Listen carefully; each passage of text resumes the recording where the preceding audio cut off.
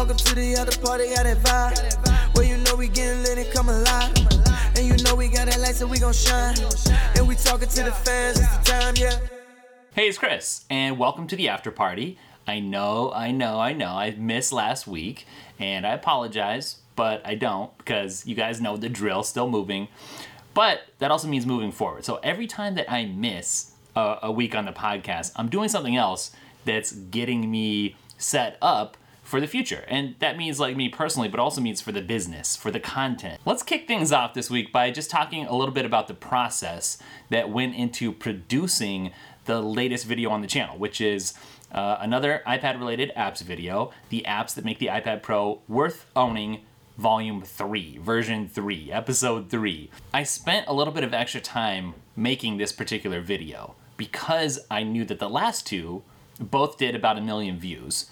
The first one's a little over 1 million. The next one is going to hit 1 million. It's just a little bit under right now. So I wanted to make it special. I wanted to make it good. One thing that I'm learning about YouTube is that information almost always trumps visuals. And so I could have presented the apps that I presented, which I stored up, and I'll talk about, finding those apps in just a second.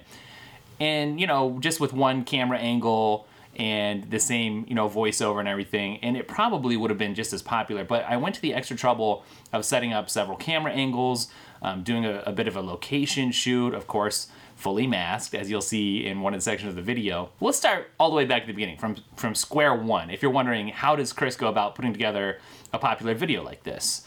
And I think this would be interesting if you're a content creator and you're wondering about creating content, or if you're just a viewer and you're like, what's the behind the scenes for how this stuff gets created? Well, I don't sit there, like the day before the video and say, okay, I should make another iPad Pro apps video and do some research and say, Google search, what are the best apps out there? And then pick some and just make a list and then start shooting. That's not how it works. I pride myself in being a curator of things. I've pretty much built a career on curating stuff. So what I do is organically, just naturally, when I run into something really great, I save it and I tag it. I do that with drafts. I think I've explained that several different times. And then when it comes time to do something with it, I've just got it in the holster, so to speak. It's ready to go. So for this particular video, and actually for the iPhone apps video that I also did recently, I did something a little bit different. I curated my own curation. And what I mean by that is I tag stuff and save stuff like normal, and it takes, several months for, even a handful of apps, like 5 apps, to build up to the point where I'm like, this is a group that I want to share, that I'm excited about sharing because I think it's good enough, it'll be high impact for people. I have to be excited about it before I can present it. I've done that before, where I've presented an app that I wasn't super excited about, and then it doesn't come through in the video very good when that happens. So it takes a few months. And then in the meantime, you guys know I'm building applehype.com on the side. What I did was I went through Notion, where I store all of my Apple Hype stuff from day to day. It's sort of my backup database of the daily Apple Hype finds and recommendations.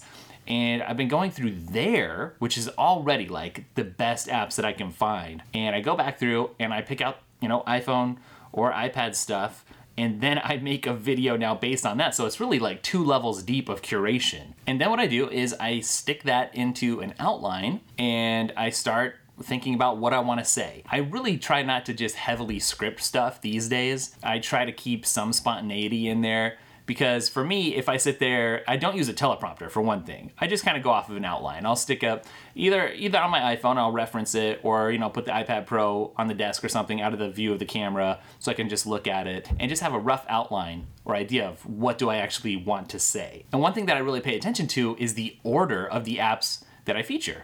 So I try to stick something really interesting, maybe the key app of the group at the beginning.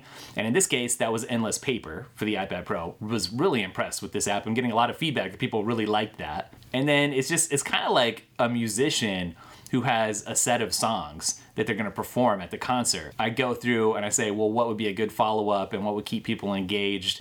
Even though I do provide the timestamps, the contents, if you will, the chapters that you can skip around, I do try to, if you are going to just watch it through, put it in a really good, interesting order. And then follow up at the end with something that's pretty interesting too. So I wouldn't go so far as to say it ends up being like a 3-act video, like a Casey Neistat style, beginning, middle, and end with a crescendo that is building up towards. It's not like that, but I do put some thought into the presentation. So anyways, then I go through and I fill out, a couple extra bullet points of what I want to say for each thing and make sure I hit the highlights without going too in depth. Because if it's a roundup video, I don't want to bore people. I want to keep them engaged and say enough, but I like to leave a little bit so that you can go explore if something's interesting to you and still find out a few features, without spilling all the beans. I feel like there's some excitement there. I want to save some of that for you when you actually go and experience it yourself. So once I get that done, it depends. It depends on the day. Some days I can literally pull off the actual production in one day. I've talked about that several times before, but basically I can wake up, eat breakfast, get ready, spend 1 hour with the outline, spend 1 hour shooting the A-roll, which is the talking head stuff, and then spend 1 hour shooting the B-roll, which is like the product shots. And then import all that stuff over lunch, and after lunch come back and get the edit done. I can't do that. I'm capable of doing that. I've done it a lot.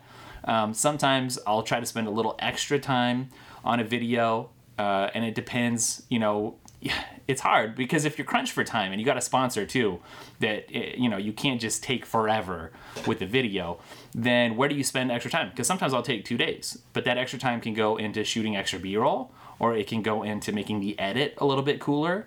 And so it really depends. As a one-man production, those are kind of some of the choices that I gotta make. And in this one, I didn't spend a lot of time with color grading and stuff. All the footage that you see is straight out of the camera. I don't even think I did any color correction, to be honest. And, it still looked fine. It was good. I don't know that anyone's gonna complain or notice even. Although one thing I hate about Chrome in particular, and YouTube kind of in general, is that it tends to add extra red color to stuff. And so it can look good on my screen. It can look good in Final Cut Pro, what I'm editing in. And then by the time I upload it, I look at my skin tones and I'm like, oh, wow. It looks like I was embarrassed or something because there's so much redness in the face and it's just not there in the edit. But anyways, I didn't have time to mess with that kind of stuff this time. I just needed to get it out, get it published. And to be honest, this is like a key cornerstone kind of a video for me, for the channel. When I make a video like this, it's something that's going to help, it's a pillar. It's a piece of pillar content. It's going to help keep the channel and the business afloat for like a quarter, probably. And so, yeah, I do try to make it as good as possible. I bought these extra Sony cameras, 3 a6600s, and I got that new a7S III on the way, plus the Sony ZV-1, plus my iPhones. I have that camera setup, that group of cameras, so that I can do some multicam stuff, so that if I do want to shoot a video and shoot the A-roll and B-roll all at once with a multicam, I can do that. But that ends up not being, that's a different kind of a video. It feels different than if you sit down, do the A-roll, and purposefully go out and get some more cinematic, good-looking B-roll to go with it. It's different when you shoot it all at the same time. And both videos can do well. One obviously just takes less time. And I'm set up to do both. And I kind of try to do a balance between those two kind of videos. But anyways, once I've got all that stuff filmed, and this video actually ended up taking me 3 days to complete. Now that I'm thinking about it. But once I've got that filmed, it could be either I shot the A-roll first or the B-roll first or whatever and get it edited. I do then do a separate photo shoot most of the time for the thumbnail. And I don't know if people realize that. A lot of work sometimes goes into the thumbnails. And more and more lately, I think for the past, maybe this whole year, I've been trying to do a completely separate just photo shoot.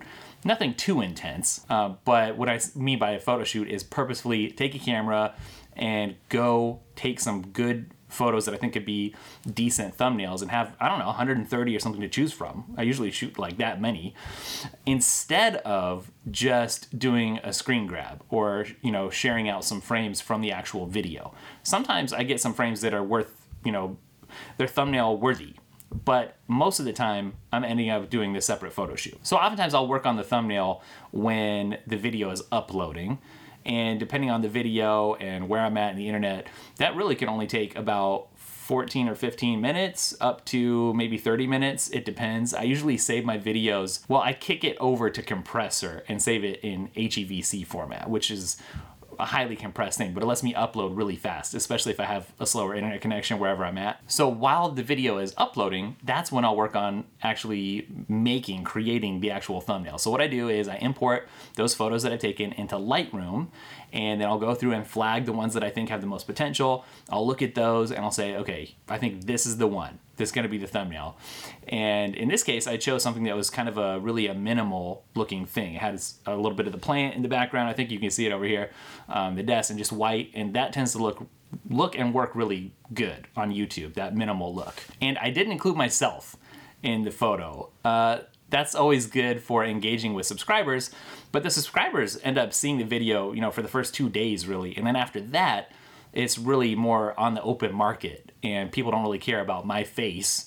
And, so I don't mess around with too many A/B tests or anything like that. I just put it out like it's going to be out for everybody. I know some people upload one with their face for 2 days and then change it out with a product after. I just do just the product, usually for this kind of a shot, and it works well for me. What I do then is, once I've selected that photo, then I'll kick that over to Photoshop. I'll say edit in Photoshop, and then I'll just do some levels, maybe mess with the curves a little bit, and maybe add a little bit of saturation if needed to make the colors pop, But other than that, I just kind of leave it alone. If there's some crazy, there's like a piece of dust or like a speck on something that's driving me nuts, I'll use the eraser or the healing brush and get rid of that. And that's pretty much it. It doesn't take me too much time. I just do my best to clean it up and basically make the whites a little bit whiter, the lights, and the darks maybe a little darker, and that's good to go. So then I actually have a document in my Apple Notes that I have a folder called Reusables, and every now and then, I change it up, but I have a whole note saved with all my links and stuff for videos, so I go in and copy and paste that and kind of tailor it for each video that has all the stuff I need to link to every time.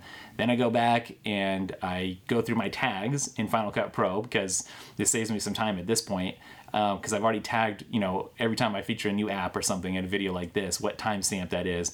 Go through and put my timestamps in so you guys can skip around really nicely and easily in the video. And that's it. I mean, really, I go through all the back end to publish, which is actually, it takes quite a while. There's a lot of screens before you can publish if you've never published a YouTube video in the last year. It actually seems like the process gets longer and longer all the time. But then sometimes I'll do a live premiere. I've been enjoying that. It's really fun to get that immediate feedback and interact with people. And sometimes I don't. It depends how much time I have at the time. But sometimes that's like the fun part. It's like debuting it in a theater almost and getting to watch people's reaction. It's like the culmination of all your hard work is kind of paying off in that moment. You can kind of tell, are people into this? Are they not? And you can really tell by how many people are in that live chat with you, how many people are watching, how good that video is really going to go on to be. Sometimes there's like 20 people chatting. I know, well, this video, it's not going to perform well over the long haul. And it's going to kind of fizzle out, and that's too bad. But I'm going to enjoy the interaction and the appreciation at the beginning. But then if you get, 200, 400, 500 people, which is kind of the top limit of what I've gotten for a live premiere, watching it once, you're like, oh, well, this is going to probably go on to do very well. There's a lot of interest here, and I've done a good job with the thumbnail and the title and hopefully the delivery of the content too. And so that's kind of it, the life of a YouTube video from start to finish, and how I did something like the apps that are making the iPad Pro worth owning, number 3. We got to talk about the new iMac, right? Apple dropped the new iMac. It was without a lot of fanfare, and you can tell why immediately the first time you see it. The design is not new. It's got Intel chips inside. So, we're still living in kind of the end of the old era before Apple Silicon gets into all the new machines. So this isn't the vehicle that Apple chose to debut Apple Silicon. And because of that, they also decided to hold off on the redesign, I think. They're saving that for later. But the question is this still a machine that's worth buying? And I don't know, there's something to the iMac.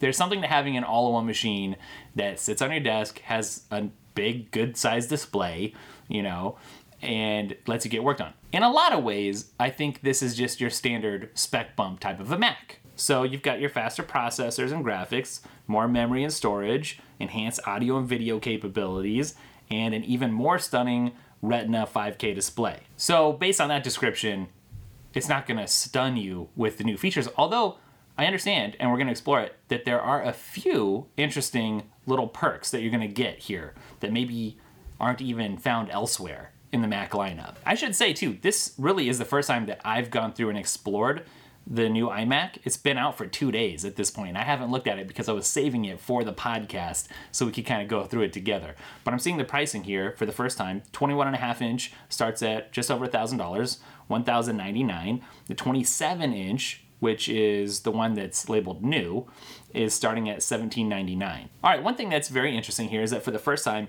we've got a True Tone display in an iMac. That's kind of weird. I really associate True Tone with Apple's mobile stuff, so to see that on the big 27-inch iMac, that's kind of interesting. My mind wasn't expecting that, but it makes sense. And here's something else that's interesting. There's also a nano texture glass option, which helps reduce glare. So 2 things.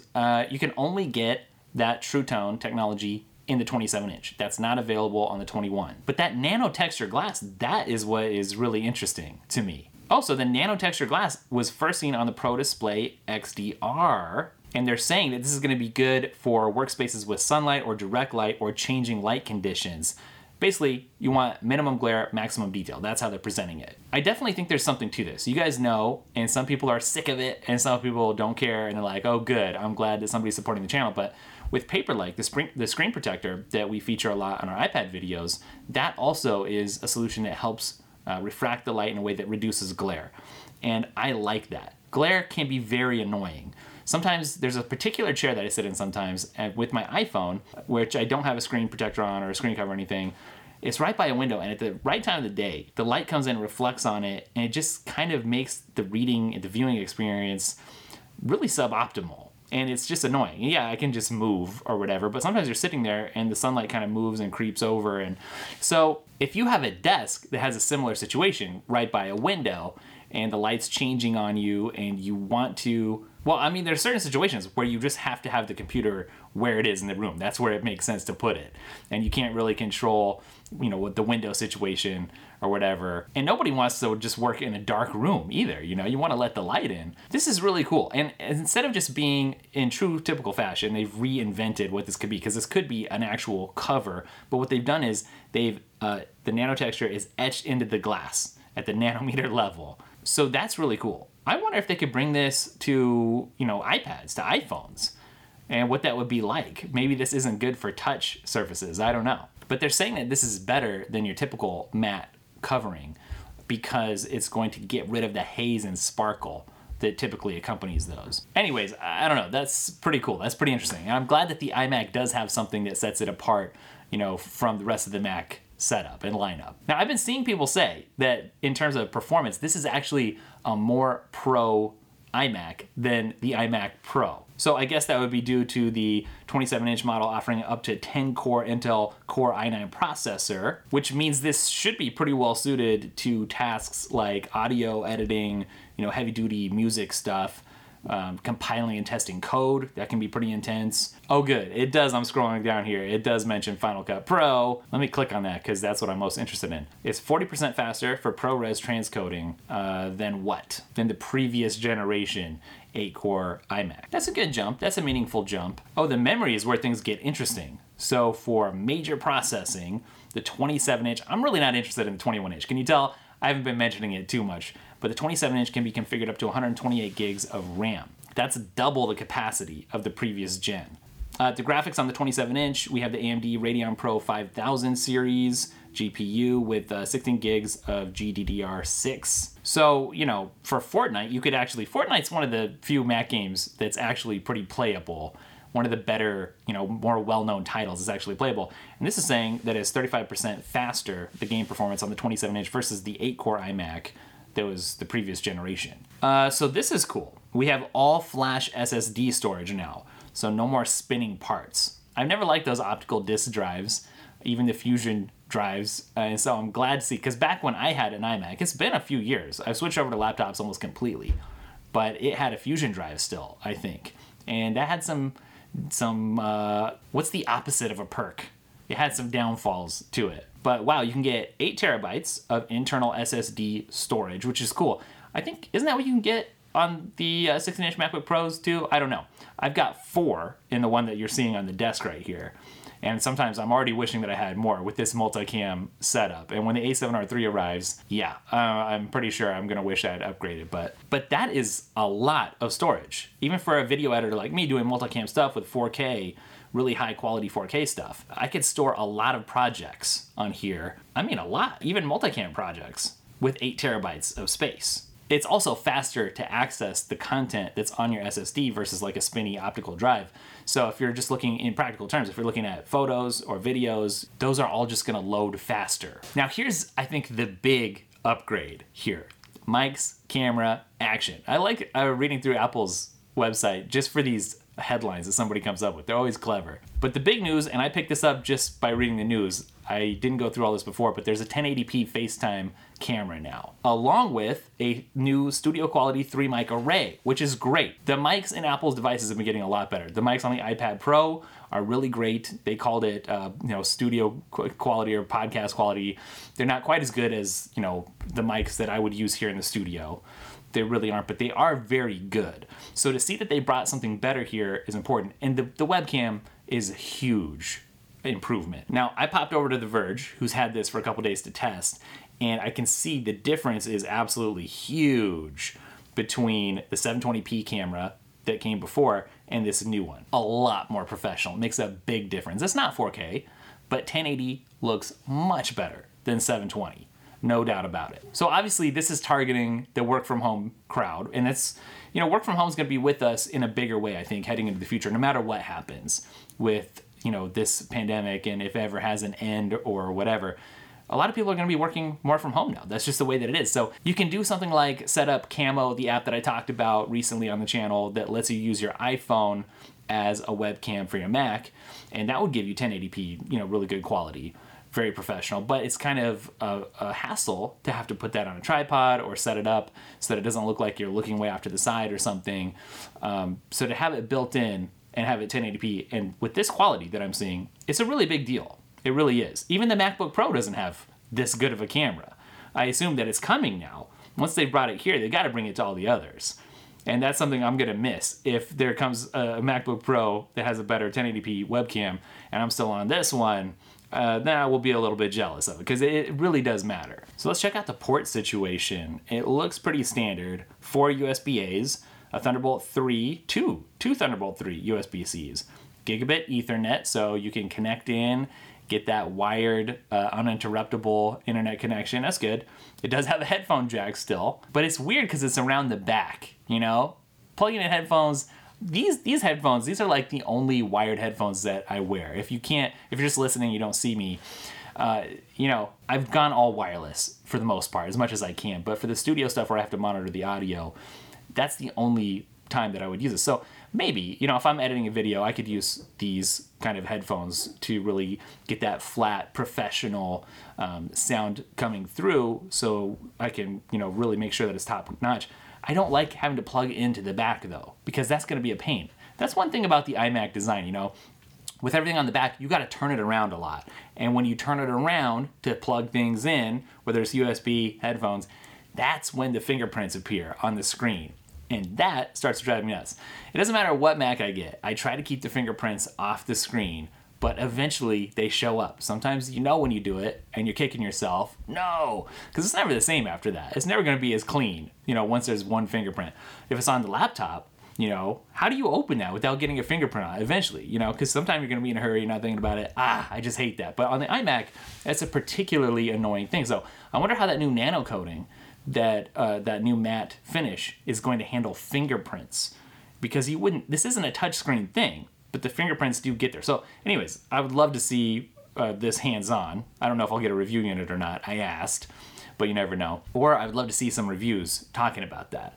That's one thing I'm very curious about. Oh, now this is very interesting. You can connect with up to 2 6K displays, which includes the Apple Pro Display XDR. So they mean business with this. They wouldn't make it to connect to their top Pro Display screen if this wasn't meant to, number one, if it wasn't powerful enough. I'm surprised it can connect to 2 without being the Pro model. This is pretty cool. So I'm trying to envision what that would actually look like on my desk. You got your iMac here and 2 Apple really high-end monitors on either side of it. it looks like it would look pretty good. They have shrunk the bezel on the bottom a little bit, that chin, that silver part, over the years, but it's still there. And it just doesn't look quite as good next to the Pro Display XDR in the picture that I'm seeing. The Pro Display XDR really, it really shows you how big the bezels are still on the 27-inch iMac. That's very cool though. I'm glad to see that. Then of course you have to connect up some peripherals here. It probably comes with, I'm guessing, the Magic Keyboard and Magic Mouse 2 right in the box. Is that right? Or are these just options? Okay, Magic Mouse 2 and Magic Keyboard pair perfectly with the iMac and come included in the box. So that's okay, that's a good starting place. But let me just say, I have really started preferring all the Logitech gear over Apple's keyboards in particular. They really need to redesign their line of desktop keyboards. Things like a backlight can't be missing. Can you believe that it's still missing? Unless there's been a redesign that I don't know about recently. I can't believe I spent so much money on the large version of the Magic Keyboard with the number pad and it didn't have backlit keys. That was like a huge disappointment for me. The Logitech MX Master Series, and it just came out with some new ones for Mac people specifically, and it's not just a matter of color. There's a few little tweaks in there that make it specific for your Mac. The MX keys and the MX mouse for Mac are really great.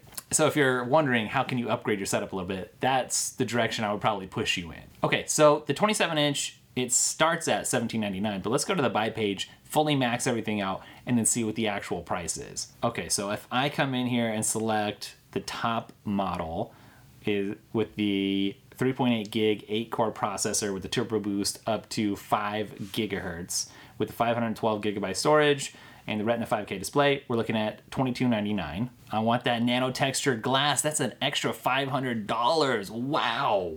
Is it gonna be worth it? That's a lot. I just assumed that it was built in. That's an extra feature. So if we add that, that's $500. I can boost the processor for another $400. I can get up to 128 gigs of memory for an extra $2,600. Wow. Graphics, we can tweak that with up to $500 extra for the Radeon Pro 5700 XT with 16 gigs of GDDR6. This is getting expensive fast. And on the storage front, we can take it up another $2,400 for the 8 terabytes. Oh, even the Ethernet they can get you with an upgrade. You can get gigabit Ethernet or 10 gigabit Ethernet. That's an extra $100. I'm gonna leave the Magic Mouse. Well, no. This is about upgrading it to the max. So if I get the Magic Mouse 2 plus the Magic Trackpad 2, I can get both, huh? That's another $129. Keyboard is just the keyboard.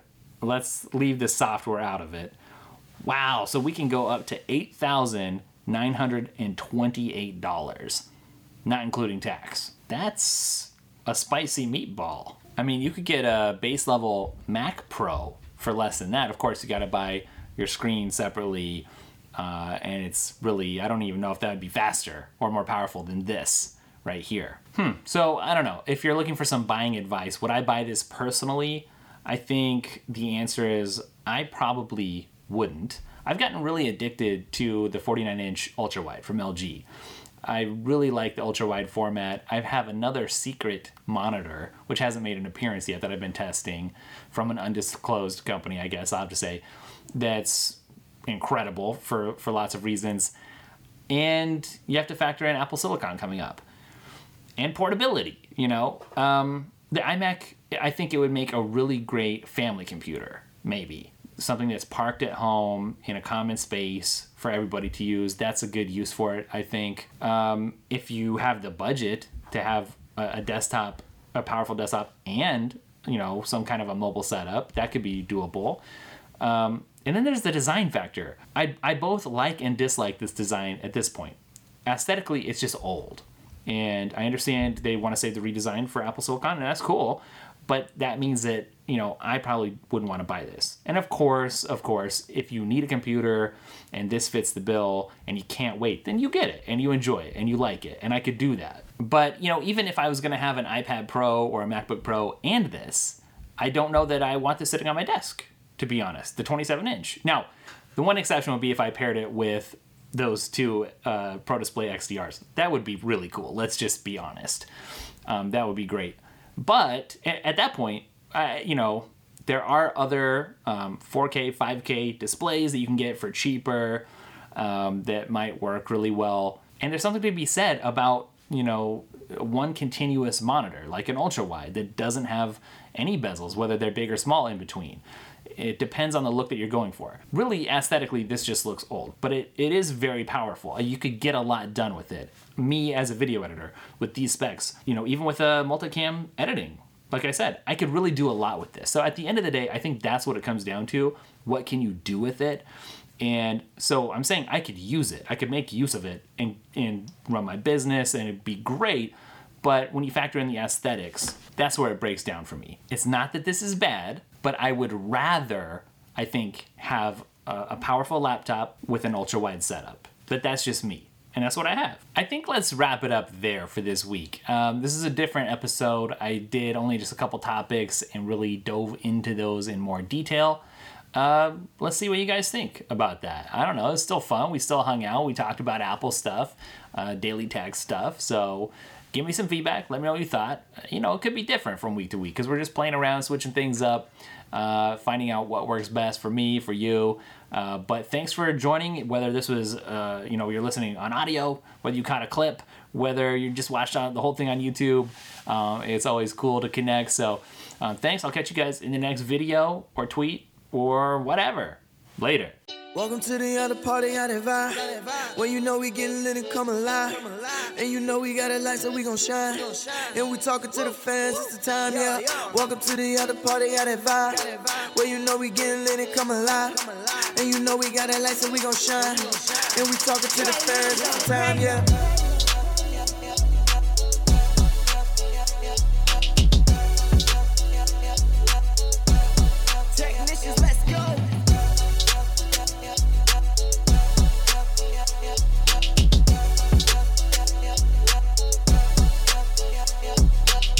Senso 12 giving you the heat. The reviews from Chris you gotta see. Daily Tech got the facts that you need. And it's a whole crew you gotta meet. After party is the place you gotta be. And you can't really beat it cause it's free. Trying to give you unbiased critiques. Quality, you should take it from me. Cause we care about our customers. Pull up a seat, got a whole team. Giving you the best and do it by any means. Brand new Mac and know it's looking clean.